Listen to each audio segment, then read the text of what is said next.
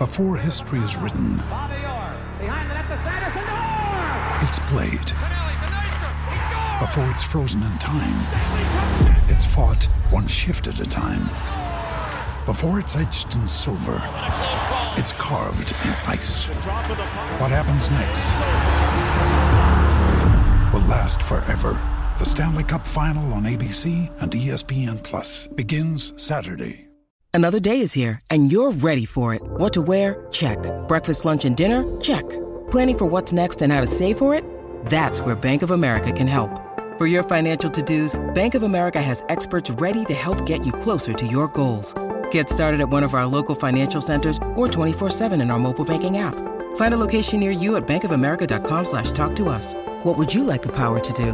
Mobile banking requires downloading the app and is only available for select devices. Message and data rates may apply. Bank of America N.A., member FDIC. Now's the time to save 30% on wedding jewelry, only on BlueNile.com. Make sure your wedding ring is the one with your pick of diamond and lab-grown diamond bands, all hand-finished and graded for excellence. Or surprise her with something blue she'll love for life, like a stunning pair of sapphire earrings. Blue Nile's jewelry experts are available 24/7 to help, from fit questions to style advice. Right now, get up to 30% off at BlueNile.com. BlueNile.com. When you need mealtime inspiration, it's worth shopping Kroger, where you'll find over 30,000 mouth-watering choices that excite your inner foodie. And no matter what tasty choice you make, you'll enjoy our everyday low prices, plus extra ways to save, like digital coupons worth over $600 each week. You can also save up to $1 off per gallon at the pump with fuel points. More savings and more inspiring flavors make shopping Kroger worth it every time. Kroger, fresh for everyone. Fuel restrictions apply. You're listening to the Hockey Podcast Network. New shows every day. Find us at thehockeypodcastnetwork.com or wherever you get your podcasts from.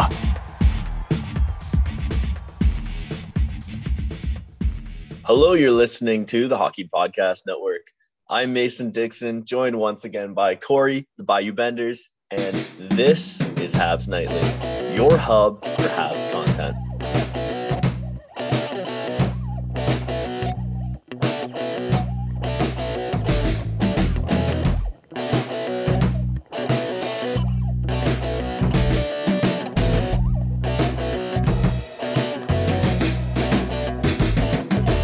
All right, guys, we're back. It's bright, sunny, beautiful Sunday in Southern Ontario.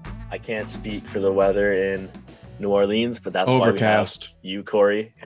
Overcast? Overcast, rainy, hurricane season, hot as fuck, or overcast. Nothing else. That is awful, and it must be said, there was, at least in the eyes of some Habs fans, I'm sure, a large overcast on They're Thursday silly. night. They're just fucking silly people. And of course, I'm talking about the draft, which of course is going to be the highlight of this episode. But before we get way into it, I just want to give a quick update. For those of you who remember, a couple weeks ago, I put out a call for help. A girl from my hometown, someone I've known since I was 4 years old, got rear-ended. So she's gone through surgery and she's starting to try and walk again. So she's on the right path. And I just wanted to keep you guys updated because I appreciate all the support and well wishes you sent her way. So yeah, she's doing better. She's going to make it through and she's on the path to recovery. So we thank you for all the support you gave. And now let's get right to the draft. Corey, I know you did the live stream with Dylan. I sure did. You had, and I watched it right before we started recording this. You had a little bit of a different reaction than I did. It was I was pretty calm. Oh, just excited. It's awesome. My reaction was a little different. I had a little bit of a meltdown on my couch, I'll be honest. But after some, consideration even as the the first round progressed, I kind of accepted it more. And I'll be honest, watching Shane Wright fall to 4 kind of made me feel better. It meant that there were other teams that saw similar issues. But yeah, I'm excited about Slavkovsky now. I can fully say, you know what? It doesn't matter who we could have had, yada, yada, yada, anything about the pick now. I was on the Shane Wright train.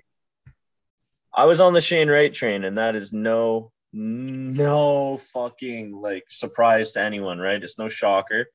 But regardless, he's a Seattle Kraken, and Slavkovsky's a Canadian, and I'm excited. Listen, as far as I'm concerned, we got a top 3 player at the bare minimum, and there's a lot to be excited about in Slavkovsky's game. He's automatically our top prospect. He's one of the top prospects we've had in how long? Decades, maybe a decade since Galchenyuk was drafted. Like he's probably better too. So yeah, there's a lot to be excited about. And I think Galchenyuk was 2013, 2012. Oh, okay, yeah, decade. One of the worst draft classes ever. But yeah, like I don't know. I watched some more tape on Slavkovsky and just immediately like all the press conferences he's done and interactions with the media. Oh my, you can't help but fall in love with this kid, can you? No, I think he's gonna fit in well. He definitely loves the attention. Probably was the main attention where he came from, and to get into a market like this, it's kind of just fueling his ego or his love for media. I mean, we've seen that with PK Subban. I think Slavkovsky. What's up?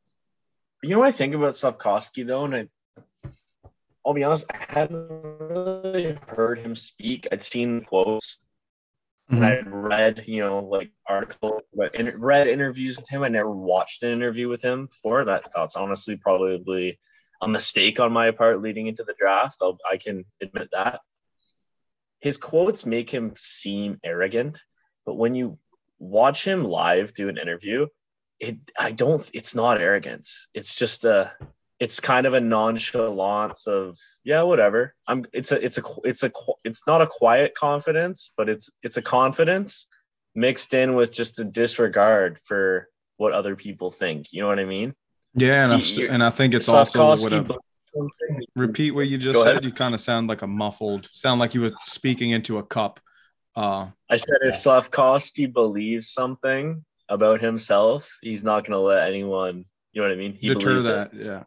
Just to, add on to what you're saying, I think it's like a sprinkle or a little dash of like not knowing the language well enough to like articulate it, kind of like myself. So it just always comes off like that. But Slavic people and Eastern European people, especially, are Slovaks? I think Slovakians are considered Slavic. We're not. Don't ask me any geography questions. I believe they are Slavic. But anyway, Eastern Europeans, especially European people in general, but Eastern Europeans, as I've learned from living with a Ukrainian, very dry. Yeah, they say what's on their mind. They not even just like if they think something, they say it. They don't. There's not a, if someone comes in the room and they're like, "How do you like my new shoes?" and they're the ugliest pair of shoes you've ever seen, but you lie to them and kind of, "Oh yeah, they're great," right? Make them feel better. Mm-hmm. Eastern European people don't fucking do that. They do not do that.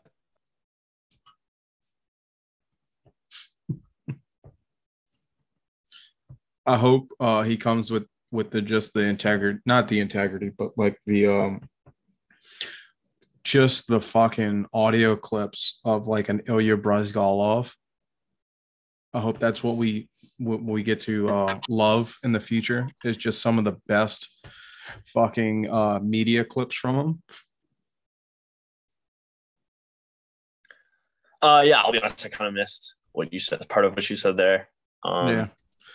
and all that. Thanks, Bell / Rogers. No, I said I hope that we get many media clips. Like I hope like this kid when he's with the media, which we've kind of seen already. I just hope he's like has like a bit of like Ilya Bryzgalov when it comes to like his memorable quotes. I hope we get something like that. I think he will. Like, I think he's already had some memorable quotes, but I hope it's not on the Breeze level of just weirdness. Like, I hope it's a little bit hockey related. It's just game. Oh, you have to be mad. Yeah, but like, fuck, I don't even know like where to start. There's just so much to tackle when it comes to this draft. Let's just list what we have. Let's start there. Let's start with it. Like, what a great event, hey? And I know Craig Button said it, and we've said it before, but no one does spectacle like the Montreal Canadiens. They know the organization has always, under every regime, it seems, they know how to do events. They know how to get it right. Beautiful tributes to Mike Bossy and Guy Lafleur. Bossy getting a Bossy chant as well as the classic Guy, Guy, Guy, right? So that was great to see. Marty's speech was phenomenal to the draft eligible players. I thought that was great from him. The crowd booing Bettman. I love that. They really gave it to him. I don't think we're ever going to get a draft again. And then Kent Hughes, man, the balls on this guy to in your home building in your first year as a GM with the first overall pick, not draft the consensus number one pick that every fan wants you to get. Don't care, like, you know, you say, oh, well, like, it's his choice. Like, it's still, let's take some balls, right? Like, yeah, it's totally, you go into that. Go ahead. No, I was going to say, it's like, it's not our choice at the end of the day. Like, why would he give a fuck what we want? Like, if he's here to build the model, the new Montreal Canadiens team, dude, like, who gives a fuck what we think? If he thinks this is the right pick, fucking go for it. Like, oh, absolutely. Feelings aside, like, and I love that he let that be known, you know, at the draft in Montreal. Like you're gonna fucking either walk away from this team or you're gonna fucking run with us. There is no fucking fence sitting. No, absolutely. I just think, like, as much as I totally agree with you, like, it's not our decision, and it's not. There is something to be said about the pressure that a GM may face in Montreal too, and Kent Hughes doesn't seem to let that get to him. Yeah, very easily showed that wasn't a problem. Slavkovsky strutting up to the stage too was just phenomenal, and you saw too. And I'm gonna keep pointing this out because I don't know what Habs fans' issue is. Like, why are fan bases like this? Leave Shane Wright alone, man. I don't know why. There seems to be a lot of Habs fans attacking his character because of that perceived stare down, which he's actually come out today and said, like, there's a camera that he was looking at.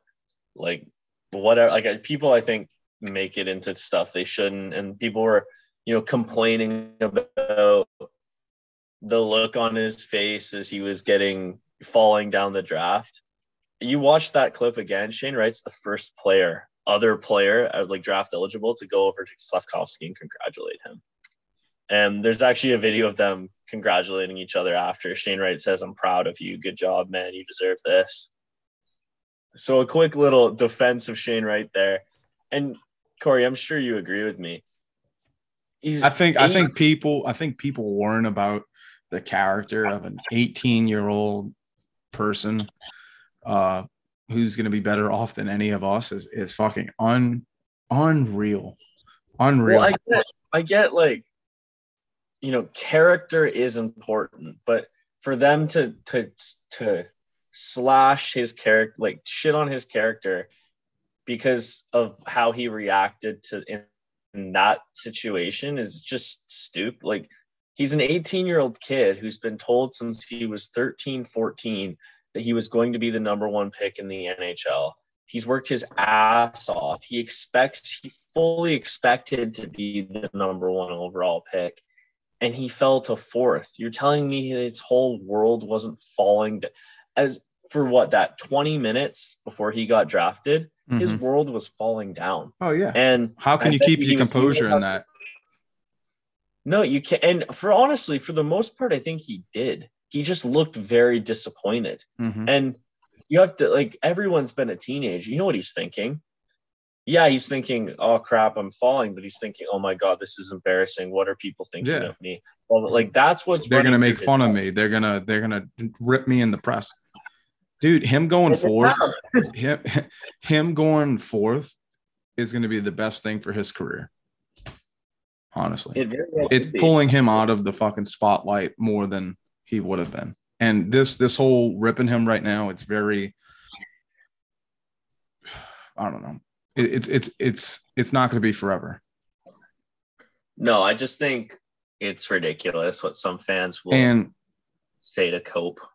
Oh, dude, look, you're finding a reason to hate somebody that you're upset we didn't draft. You're a hypocrite. You're a fucking hypocrite. Just it cancels each other out. You're upset that Slavkovsky's here, so you're gonna rip on the kid that you loved. You've just canceled yourself out. Fucking play Yu-Gi-Oh. Keep going. Like, who gives a fuck? This kid is gonna be that much better at 4th than he would have been at 1st, simply based on fucking how much pressure Slavkovsky's got on him now. But Slavkovsky honestly seemed like the better candidate when it comes to this.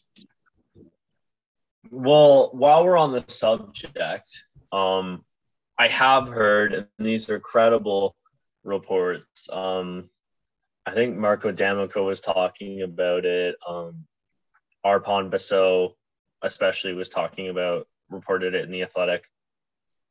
Montreal Canadiens absolutely grilled Shane Wright in their interview process at the draft combine. They asked him about his year this year, why he struggled. They brought video evidence. They brought videos of situations. And I guess the understanding is Shane Wright did not fall apart. Like, he handled himself decently in that interview, but he was rattled. He came away rattled from the experience. And on the other side, comparatively, they did the exact same thing to Slavkovsky. And they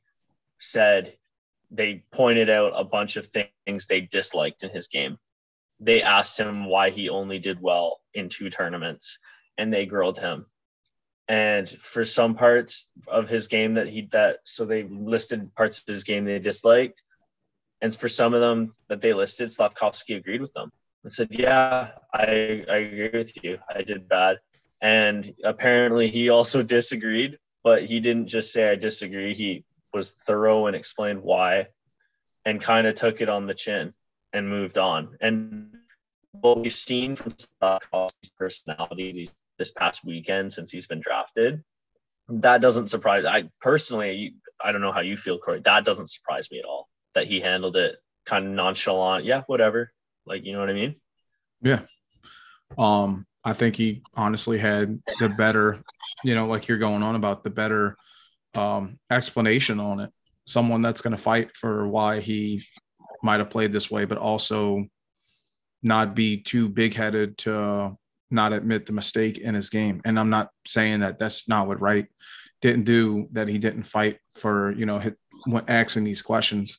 They just believe that in the spotlight, in the media, that was probably a test on what it's going to be like playing for this team in this historical franchise. And Slavkovsky handled himself better, more professional.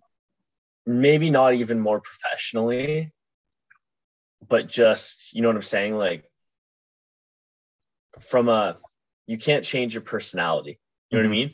I think Shane Wright. Don't fall apart in the corner. I think Shane Wright has the media talk more laid down. Like, I think he's more professional with the media than Slavkovsky is, because they don't like the guys. You know what I mean? The whole agents teach these guys not to give quotes. Slavkovsky doesn't care. He'll give you a quote. But I totally agree. And I think Kent Hughes has said something about it. Nick Bobkov, has the co-director of amateur scouting, spoke about it as well. The pressure of playing in this city, especially as the first overall pick this team has had since 1980, you can't compare it to anything in pro sports. Like maybe being the quarterback of the Dallas Cowboys, or there aren't many comparables really. And you need, as much as talent, I think, does play a role. I think they believe Slavkovsky. I think they probably have more faith in Slavkovsky's development and in his game. But well, from all accounts, we've heard that it was a very close decision. They hadn't decided who they were drafting until, I believe they said Wednesday or Thursday. Wednesday, I think they said they didn't know who they were drafting. Yeah. Or no, was it not the Wednesday? It was maybe the Tuesday. Anyway, it was a couple days before the draft. They still didn't know. You need to be able to handle the pressure, and Slavkovsky definitely fills that bill better than Shane Wright does. I think that's fair to say. And I mean, time will tell. We'll see. But his attitude is just infectious too. You can't help but love the kid. Like Habs fans, even, there was some shock when he was drafted. He came out for an interview and they ole him. Like, he's going to win the hearts of these fans very quickly, I believe. No, I think you're right. I just love him. Honestly, I think if whoever we got, I would have been okay with this. This kid was my pick, despite, maybe not talking about him as much anymore.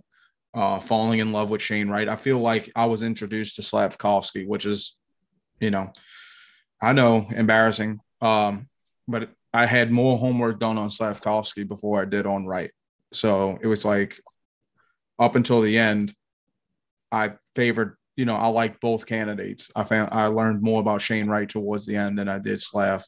And I'm happy that we ended up getting Slavkovsky. I love this play. I love that he's big. It gives us I don't even want to say like a chance to redo, our problems that we've had with bigger European players. I don't know. I like the way this kid presents himself. I love the comment that was like, if I don't get picked first overall, I'm going to fill their nets every time I play. I'm like, something about that, dude. Something about that you can get behind. You're talking about the Philip Zadina quote? No, maybe someone redid it and just put Slavkovsky's face on it. But either way, yeah, because it seems like Philip Zadina.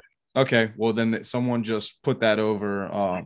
Someone just put it with Slavkovsky's face with it. Hey, it honestly seems like it fits the bill. Plays with the intensity that I want.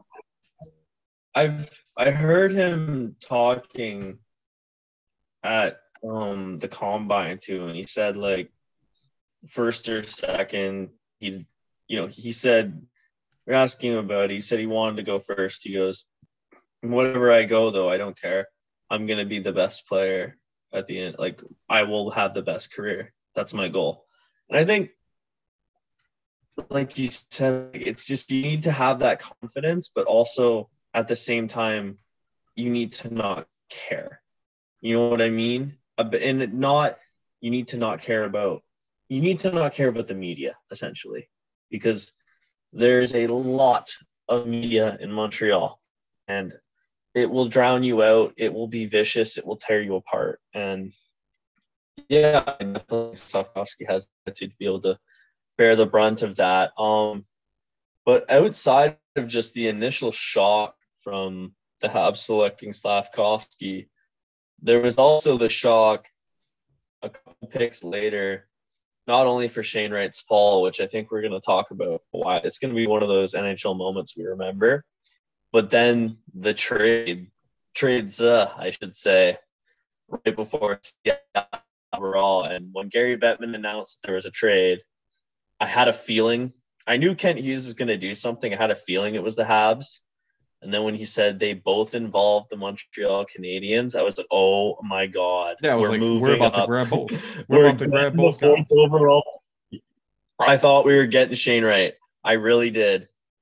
And then when I heard Romanov was traded, look, I think we have spoken and we have raved about Romanov for many years on this podcast. And I've got to say, that trade fucking hurt, man.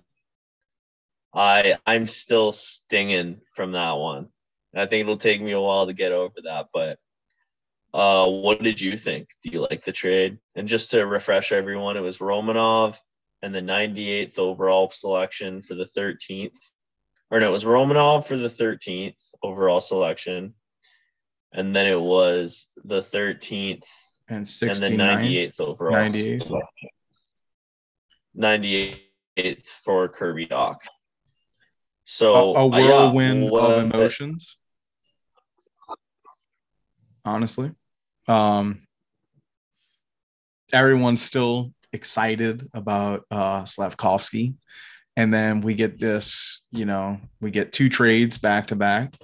So then your mind's like, oh my God, we're grabbing the 4th overall pick, and we're gonna grab Shane Wright. And then you hear that Romanov, who on this podcast we've been a big fucking supporter of, gets traded to the Islanders. What was that? He's absolutely a fan favorite too, not just on this podcast. Yeah. Just beloved by the community.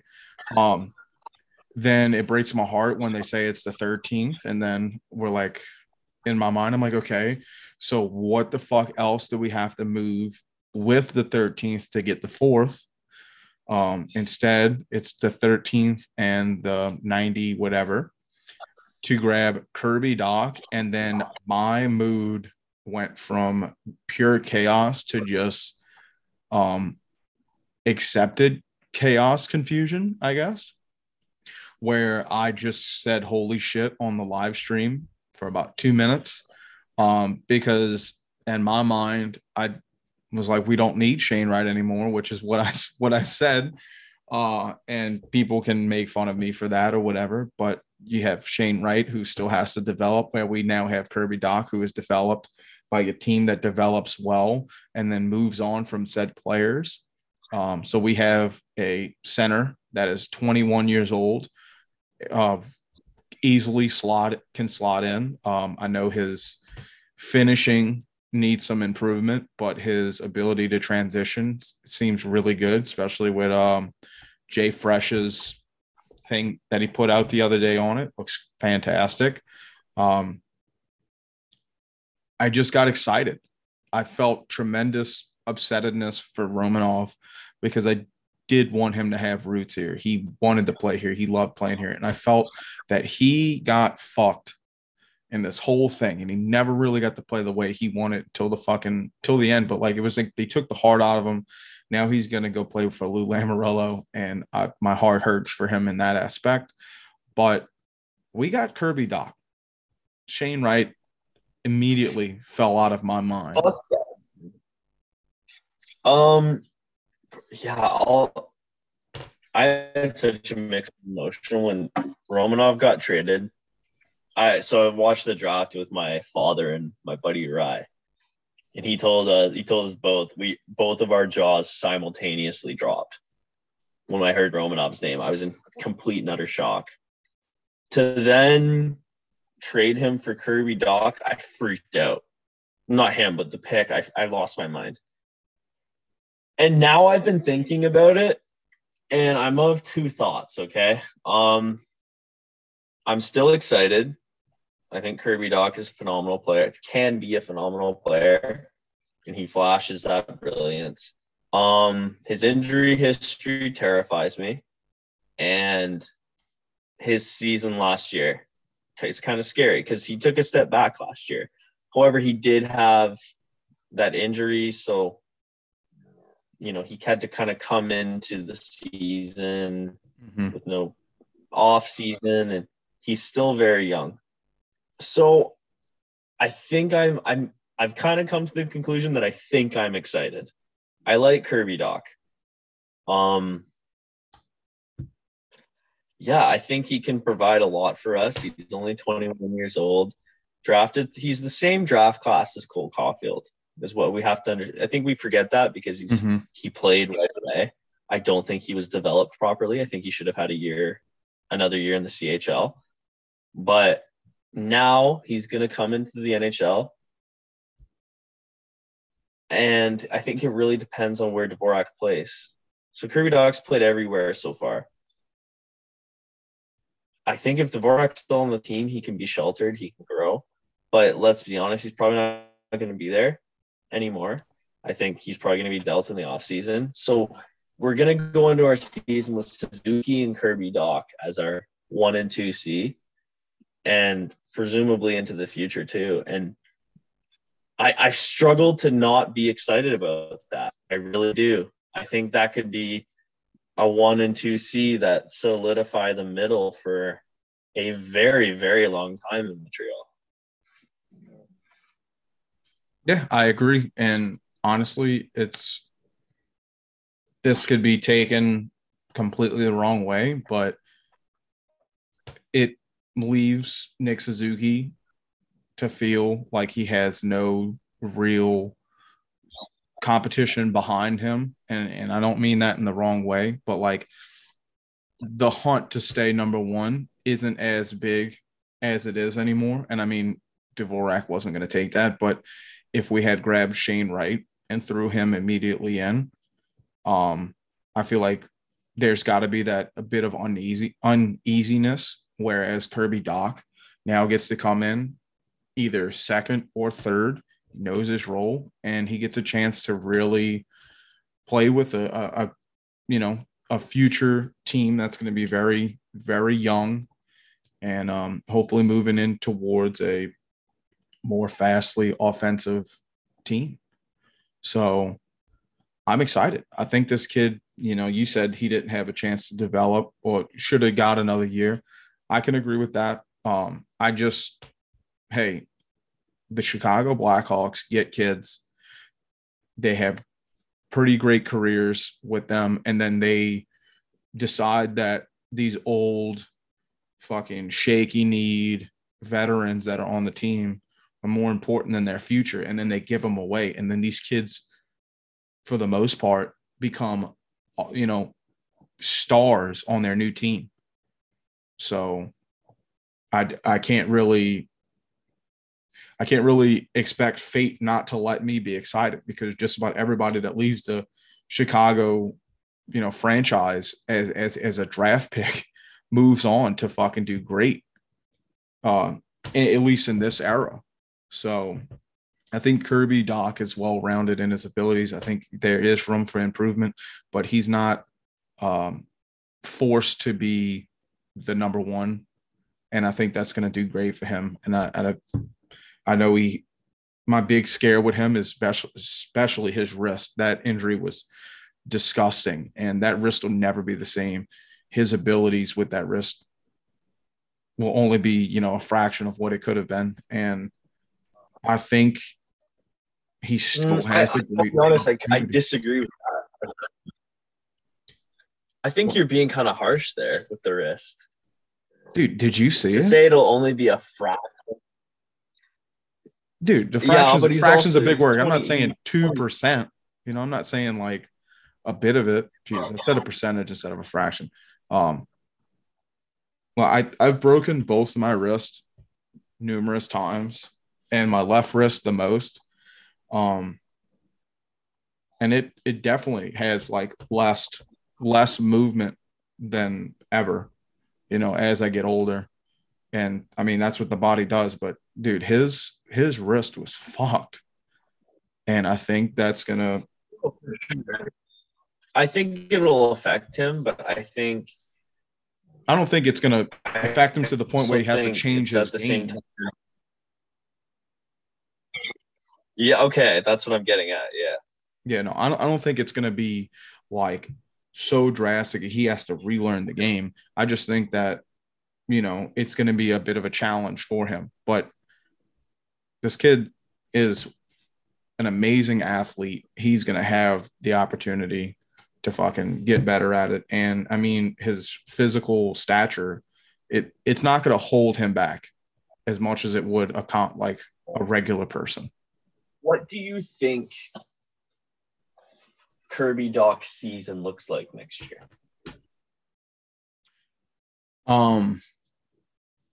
I think he could easily land second or third center for us. I mean, in terms of like point totals. Oh, point totals? All right, what kind of a season? I'll rephrase that, okay? What kind of a season do you think Kirby Dach is going to have?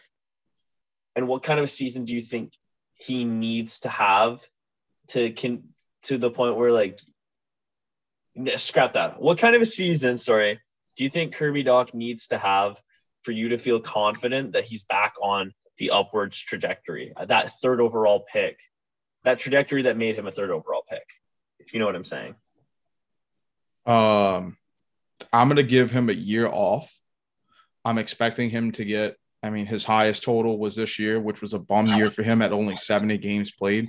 It's the most games he's played in any of his 3 seasons. But because he wasn't hurt this year. He was hurt last year, was he not? Like, he was hurt. I think it was a bit of both. And this year wasn't the wrist. Last year was the wrist. Mm-hmm. So I don't remember what happened to him only having 70 games, but some type of injury. I'm saying this year with the team that is going to be around him, this is not going to be a great team. I still expect him to get his best number is 26. I'm looking 26 to 30 points from him this year. I think it's going to be a struggle of a season for us. I think we're a little bit better off than Chicago, so I could see him maybe getting 35 points. See, I think that's low. I think you're low. Like, I think if he gets hear me out though. I'm not done. I'm saying, like, just this 1 year, this team is still going to be constantly revolving due to this new group, and it's not going to be like really implementing what they want done. And I think the following season you have got to, if that 30-35 is the plateau of expectancy for next year, anything further from that, you got to go upwards of 40 points. You got to be doing something for this team that's not, that's more than being one of our better point leaders for next year. I think he has to really, third overall, it's a bit of an expectancy, but I think he could be let's say 45-point player. And I still know that's kind of low. What I'm saying is, I just think that as much as in an ideal world, I have Montreal basically be one of the worst teams in the league next year. Mm-hmm. Caulfield and Suzuki are playing the game, Kirby Dach. You know what I mean? That's an ideal world. Realistically, it's probably not going to be that way. Montreal's going to be bottom 10. I truly believe that. I don't think it's going to be because of our forwards, though.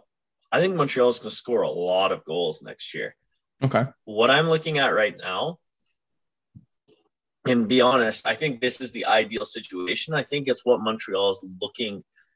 All the stars are kind of aligning in this direction. Montreal may have I hate to compare it, a Leafs type season after they got Matthews, where their young guys go on an offensive player, score a shit ton of points, but they cannot keep the puck out of the net.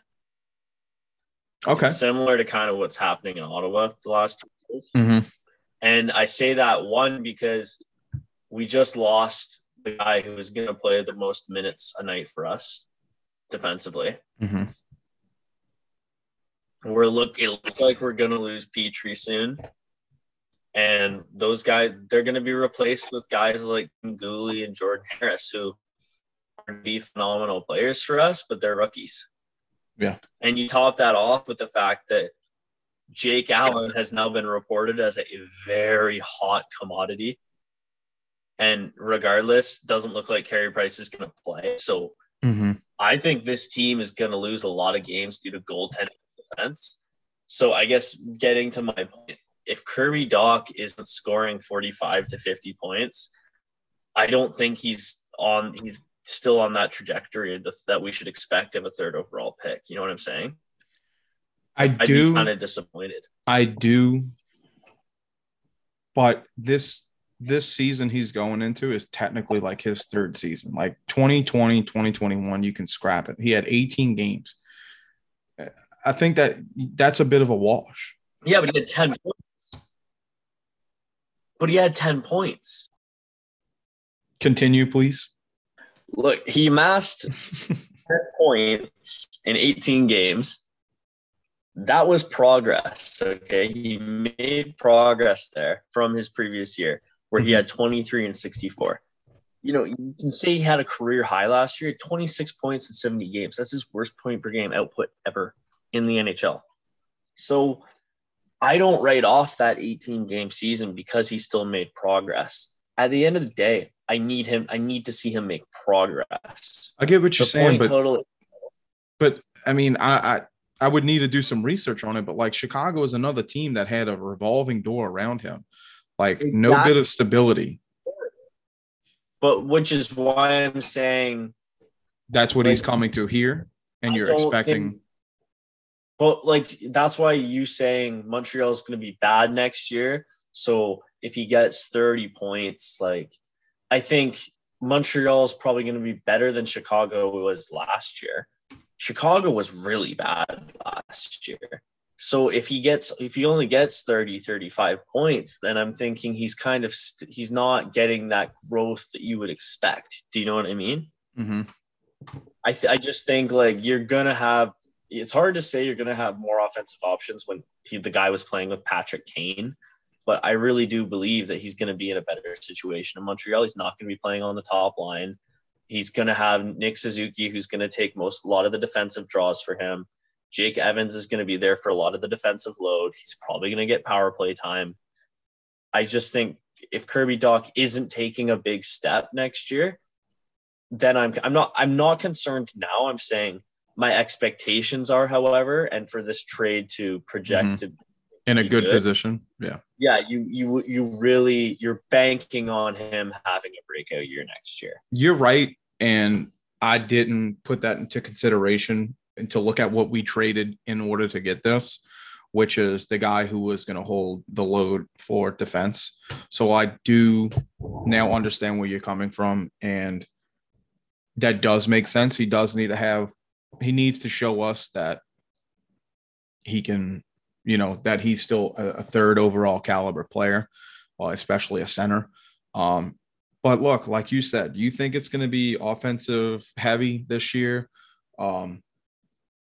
I think it's going to take some adjustment to learn a new system, to be in another team that's a big revolving door right now. But what we do have slated for this team, like the pieces that he can be with, I think he can do something nasty with them. We saw moments of that with Chicago when they did let him play with Patrick Kane. I still think it's there. I still kind of stand by myself, giving him the year off, considering I think this is going to be another massive revolving door for him, along with learning the system that Montreal is going to try to implement. And hopefully it's something that he can grasp pretty easy. But yeah, I do like that you said that, to, I guess, disregard my comment of saying his second year really doesn't count. You are pretty right.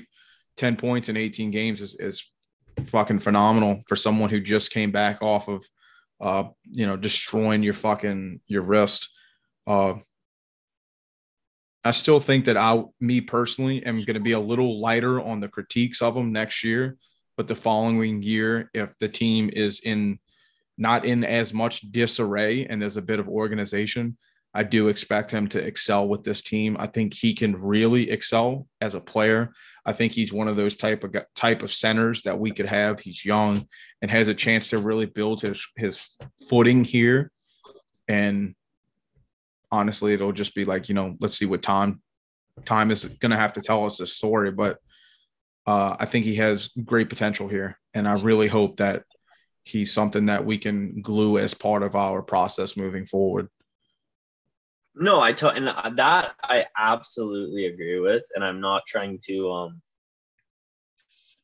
I guess to clarify, I'm not trying to start Kirby Dach on the frying pan. Like, I'm not trying to No. I wasn't taking it as that, but you have the right to question, his playability, especially at the expense of, one of your favorite fucking players and one of the guys that was going to be one of the only highlightable moments from our defense. Well, and I will say, since I do sound like a critic here, I think as much as I hate trading Romanov, if you wanted to get Kirby Dach, you had to. Mm-hmm. Trading for Kirby Dach makes the Slavkovsky pick that much better. Because as I've said, and as you've quoted me saying on that live stream, you did.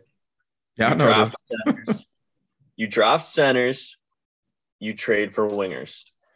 Now, in this case, Kent Hughes was able to do the opposite, which is very, very, very, very rare. And it allowed – so you know what? If Slavkovsky isn't better than Wright, at least we now have a center, right? We still have a Wright with an R. Like, we still have a center that's going to be our 2C there. And you know what? Romanov was going to be the guy you had to trade, because it's the one position of strength in our organization right now. Well, the strongest, at least. We have too many, realistically, we have too many defensive prospects. We still have too many. And we drafted more in this draft, one of which we are going to talk a lot about. Maybe not, I don't know if we're even going to have enough time this episode, but we're definitely going to have to touch on it. So, yeah, Romanov if you're going to make this deal, Romanov was the guy you probably had to send. So I'm totally okay with that. You don't want to send Caden Gooley. You're not sending Jordan Harris. It makes sense. On that note, since we have been going on for a little while here, and we're talking about Slavkovsky, who was 5 minutes or 10 minutes before, because someone must have fed them some info, he was the odds-on favorite to go number 1 overall right before he got selected. Mm-hmm. Now, I don't know where people bet on draft picks, but I do know people can make some awesome bets with our friends at DraftKings, and I believe we may have a message from them. We absolutely do, because that's where the money comes from. Hockey fans, the pursuit of the Stanley Cup is on, and that is the wrong ad read. So that proves that in this sense, I am like Ron Burgundy, that whatever you put in front of me, I will fucking read without even looking at it first. But the action never ends at DraftKings Sportsbook, especially this summer. With tons of ways to bet on all your favorite sports, you can fuel your fandom and feel the heat of the season like never before. Plus, right now, DraftKings Sportsbook is giving new customers a risk-free bet up to $100,000. That's right. No, Jesus, it's $1,000. It reads so wrong. Make your first bet up to $1,000, and it doesn't win, you'll get another shot to cash in. You can throw down on all the major action of baseball, golf, MMA, and more. Plus, with the same game parlays, spreads, money lines, over-unders, and props, your betting options feel endless. Best of all, DraftKings is safe, secure, and reliable. You can deposit and withdraw your cash whenever you want. It says to talk about an upcoming game. Honestly, I think the draft was a really fun one to do. You do have baseball coming up that you can do it. MMA, they just had some fights the other night that were probably really good to bet on. But as you guys know, just download the DraftKings Sportsbook app now. Use promo code THPN. Make your first deposit and get a risk-free bet up to $1,000. That's promo code THPN only at DraftKings Sportsbook. Minimum age and eligibility restrictions apply. See the show notes for details. Dude, that was a tough one. Not gonna lie. That was horrible. Where were we before we got thrown into that rabbit hole? Oh, well, we're talking about the trade.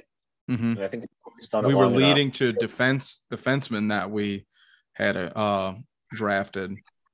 Well, first and foremost, let's talk about the Habs drafting Philip Mashar in the 26th overall pick too.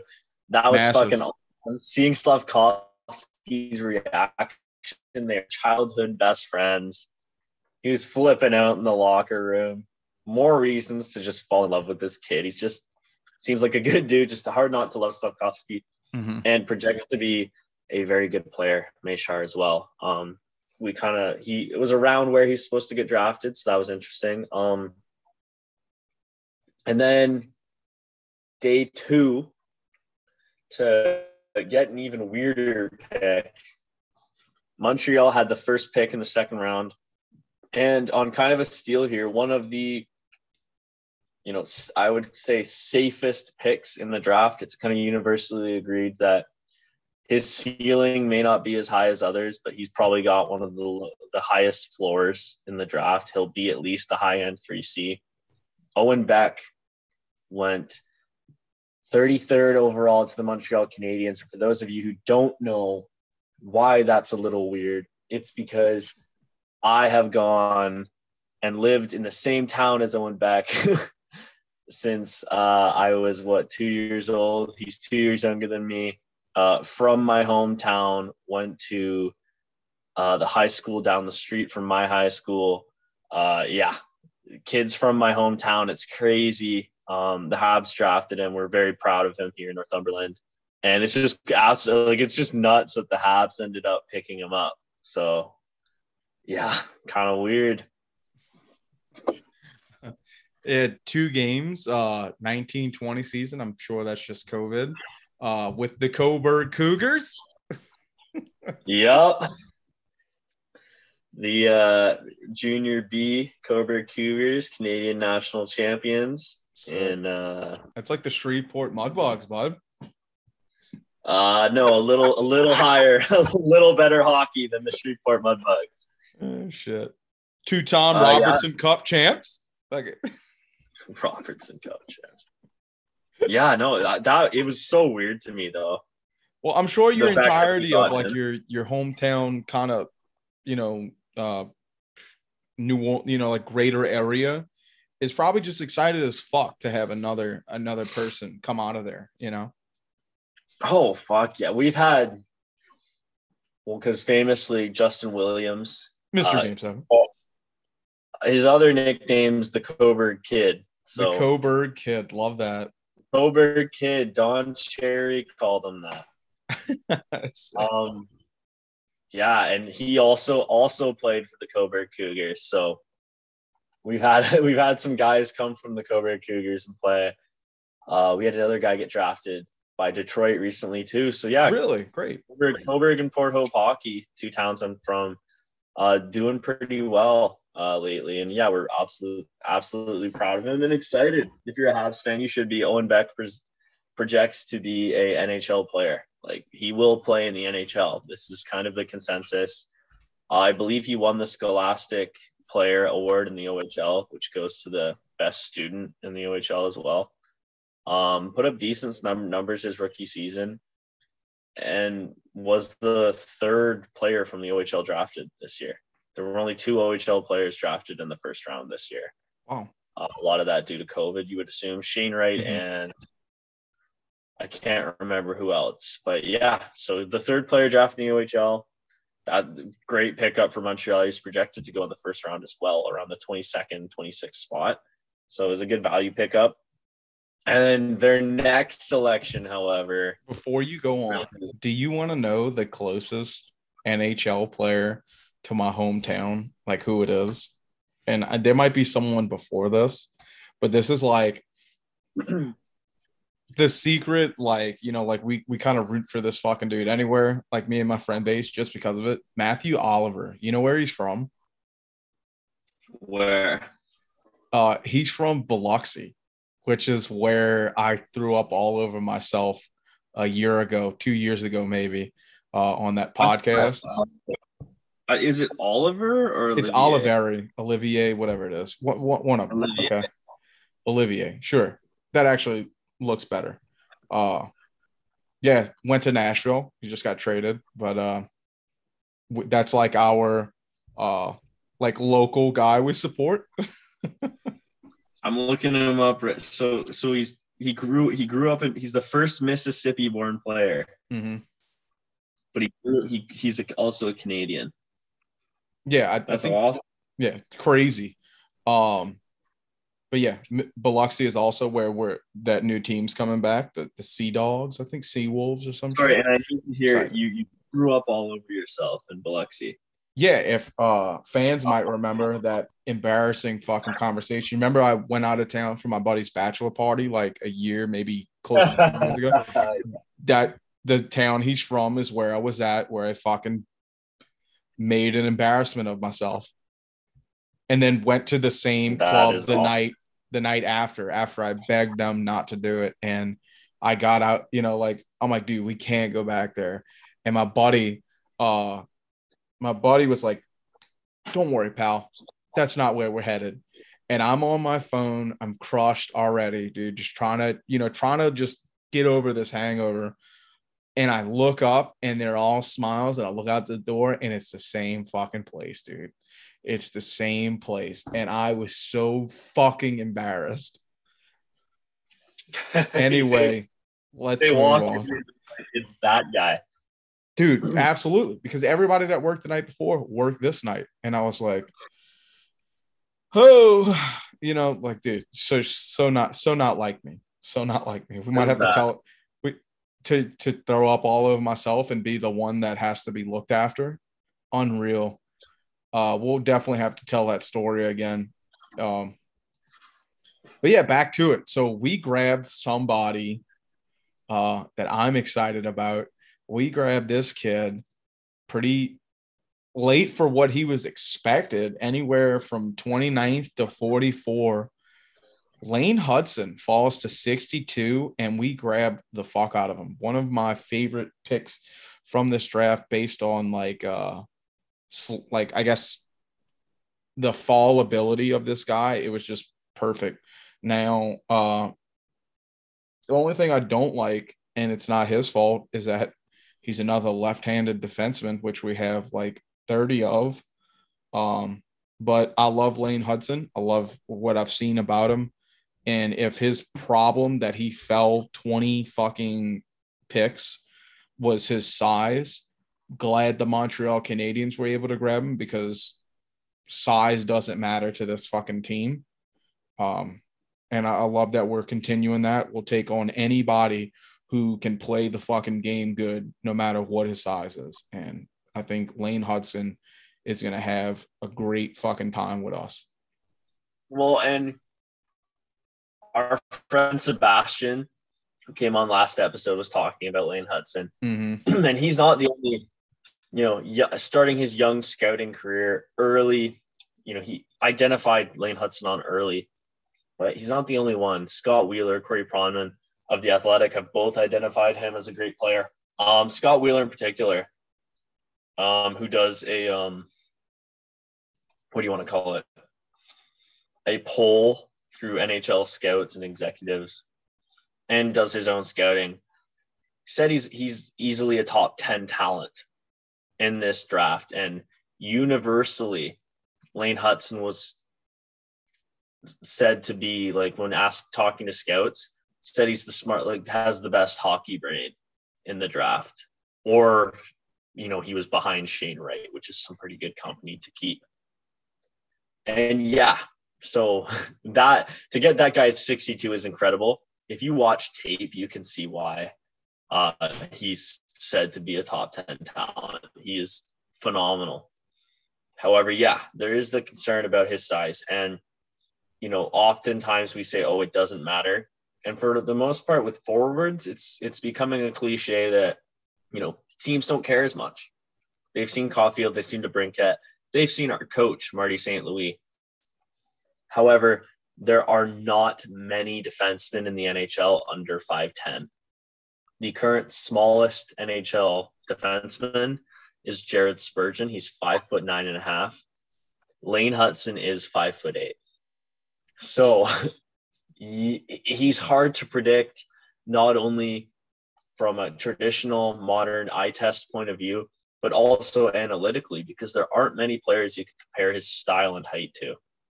The other thing is he has phenomenal edge work. He's not Cale Makar, but he looks like him. He looks like a not Walmart. He looks like a lesser version of Cale Makar on his edges, right? Yeah. However, he doesn't have breakaway speed. He's fast, but he's not going to burn. He's not Victor Mete.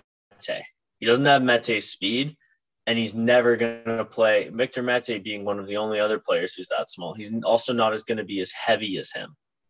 However, this is the kid that brought a doctor's note that said he would grow more. So we'll see what happens with him. No, he did. He said that he could grow 3 more inches. That's awesome.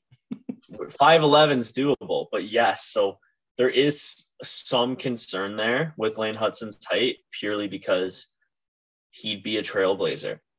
If Lane Hutson makes the NHL, he will be the first Lane Hutson. Oh yeah. However, when you watch this kid plays like it doesn't matter.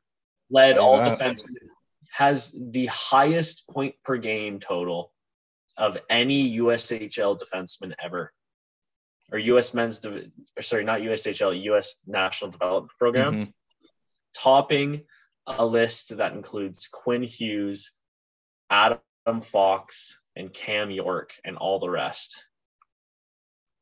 So, yeah, this player is legit, and he is someone you should be excited for. I strongly recommend you look up Lane Hutson highlights, because as sold as I was before in all the draft rankings I read in our conversation with Sebastian, watching this kid play, really, holy fuck. He is one of the best players in this draft, and we got him at 62. So if we can have another Josh Waugh in our hands, I would be ecstatic. And honestly, I think Lane Hutson could be better. That was our steal for this draft, honestly. Oh, absolutely. So we kind of went a little hard on the Kirby Doc talk, which was big. I'm happy we did. I figured it would get moved to the next episode, but there's never a problem with it coming up early. So I guess we'll list off the rest of the guys we had grabbed, and maybe next episode, hopefully we have a little bit of news on the camp the development camp going on that ends on the 13th, if I'm not mistaken. So we should probably know just about all the news about it by the next episode. But I know you're probably excited for me to try to read off these names, because with our next pick after Lane Hutson, it's kind of a tough one, which I'm sure you're excited about. But I'm going to say his name is Vincent Rohrer,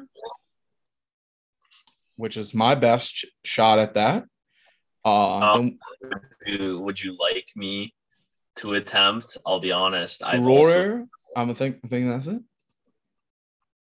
You can. Let me read it. He's from Austria. So I think Vorarlberg. Vincent Rohrer, probably. It's a tough name for sure. Rohrer. That first R just has to roll with the first half of his last name. Rohrer. But yeah, so we got this kid. Followed by some easier names: Adam Engstrom, Cedric Guidon, maybe Jared Davidson, Emmett Crotu, which is that massive 6'4" goalie, Petteri Nurmi, Miguel Miguel Tournier. Yeah. Oh, QM. Yeah, he's a Q kid. Okay. Who was one of the best defensemen in the CHL last year. Was he An really? overager. He's been passed over twice Mm-hmm. in the draft. He had 31 goals, 80 points, and 65 QMJHL games last year. Nice. So, and the only right-handed defenseman we grabbed. But a phenomenal gamble in the 7th round. And he has the thing about, so most guys who've been skipped over twice in the draft, usually they have to go straight to the AHL. Mm-hmm. He's younger, so he's actually eligible to return to the CHL next year. So I'm pretty happy about that pick as well. Hell yeah. Well, this one kind of went on pretty long. I don't know where you feel we can keep going, or if you want to try to save some content for the next episode. But all in all, this was a really good weekend for everyone. No, absolutely. I think we should save some content for Wednesday, and so we're not rushing into, I really want to talk about a lot of these prospects, really break it down, because we have so much to talk about here, and we're, let's not condense it because we're going to run out in the summer, right? So It'll be exciting to kind of really dive in deep, especially after development camp. We'll get to see Slavkovsky on North American ice for the first time. It'll be our first time since the World Juniors. So it'll be interesting to see that. And I think we leave her there, and then we come back, and I'm excited to talk about this again Wednesday and have an episode out Thursday for us. So I do have one more thing to bring up before you hit us with the end credits, Mason. It's about one of my friends that I grew up with, more or less a brother. My buddy Nick Carollo, the Sunday, it was either Saturday or Sunday, so either the 4th or the 5th, was swimming with his kid, and I don't know the full details of it, but broke his neck. He fractured his neck in multiple places. He had to get airlifted to our university medical center. He had surgery the next day, which was successful. They were able to rebuild the damaged vertebrae and relieve the pressure off of his spinal cord. But he can move his arms. He's moving his arms, but he hasn't regained the movement in his legs yet. The surgeon that had talked to the family seemed optimistic about him being able to recover, but it's going to take some time because of, obviously, it's very traumatic. My buddy Nick is a fucking big fighter. He's a big guy. Nothing really gets Nick down. And like you couldn't tell Nick that he couldn't do something growing up. And I don't think, this fight he's got ahead of him is going to stop him if you tell him the odds of it or anything. I do believe Nick is going to regain his ability to walk, but it is going to be a tough battle for him. But folks, if the walking thing, I don't think is going to be his issue. His issue is going to be, the affordability of all of his medical treatment and everything that it goes on with that. And if you guys check my Twitter, I did post his GoFundMe. I'm not asking for donations. I'm asking if people can just take the time and retweet it, because, if you can't afford to pay, there's nothing wrong with that. It's just about getting it out there, because someone who could see it and could help. And Nick's worked his life away to try to, support his daughter. And I would hate, to see that him fighting, for his ability to be a regular person. His other fight would be a financial burden that could destroy his well-being. So if you guys could retweet that for me, I don't care if you fucking can afford. It's not the biggest, it's not the end of the world. I just want to see some people retweet that for me and try to get that out there for me.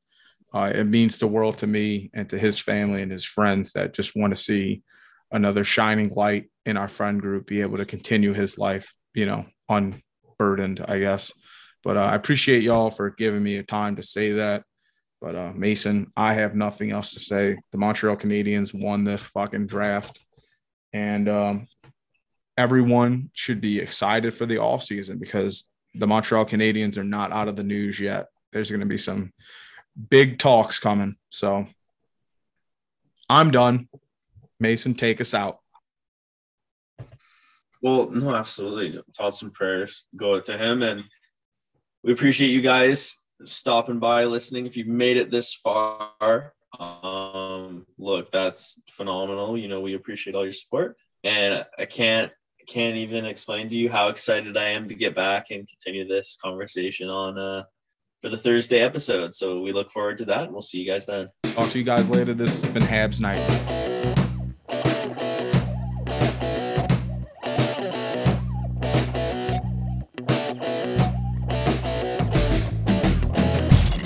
You're listening to the Hockey Podcast Network. New shows every day. Find us at thehockeypodcastnetwork.com or wherever you get your podcasts from.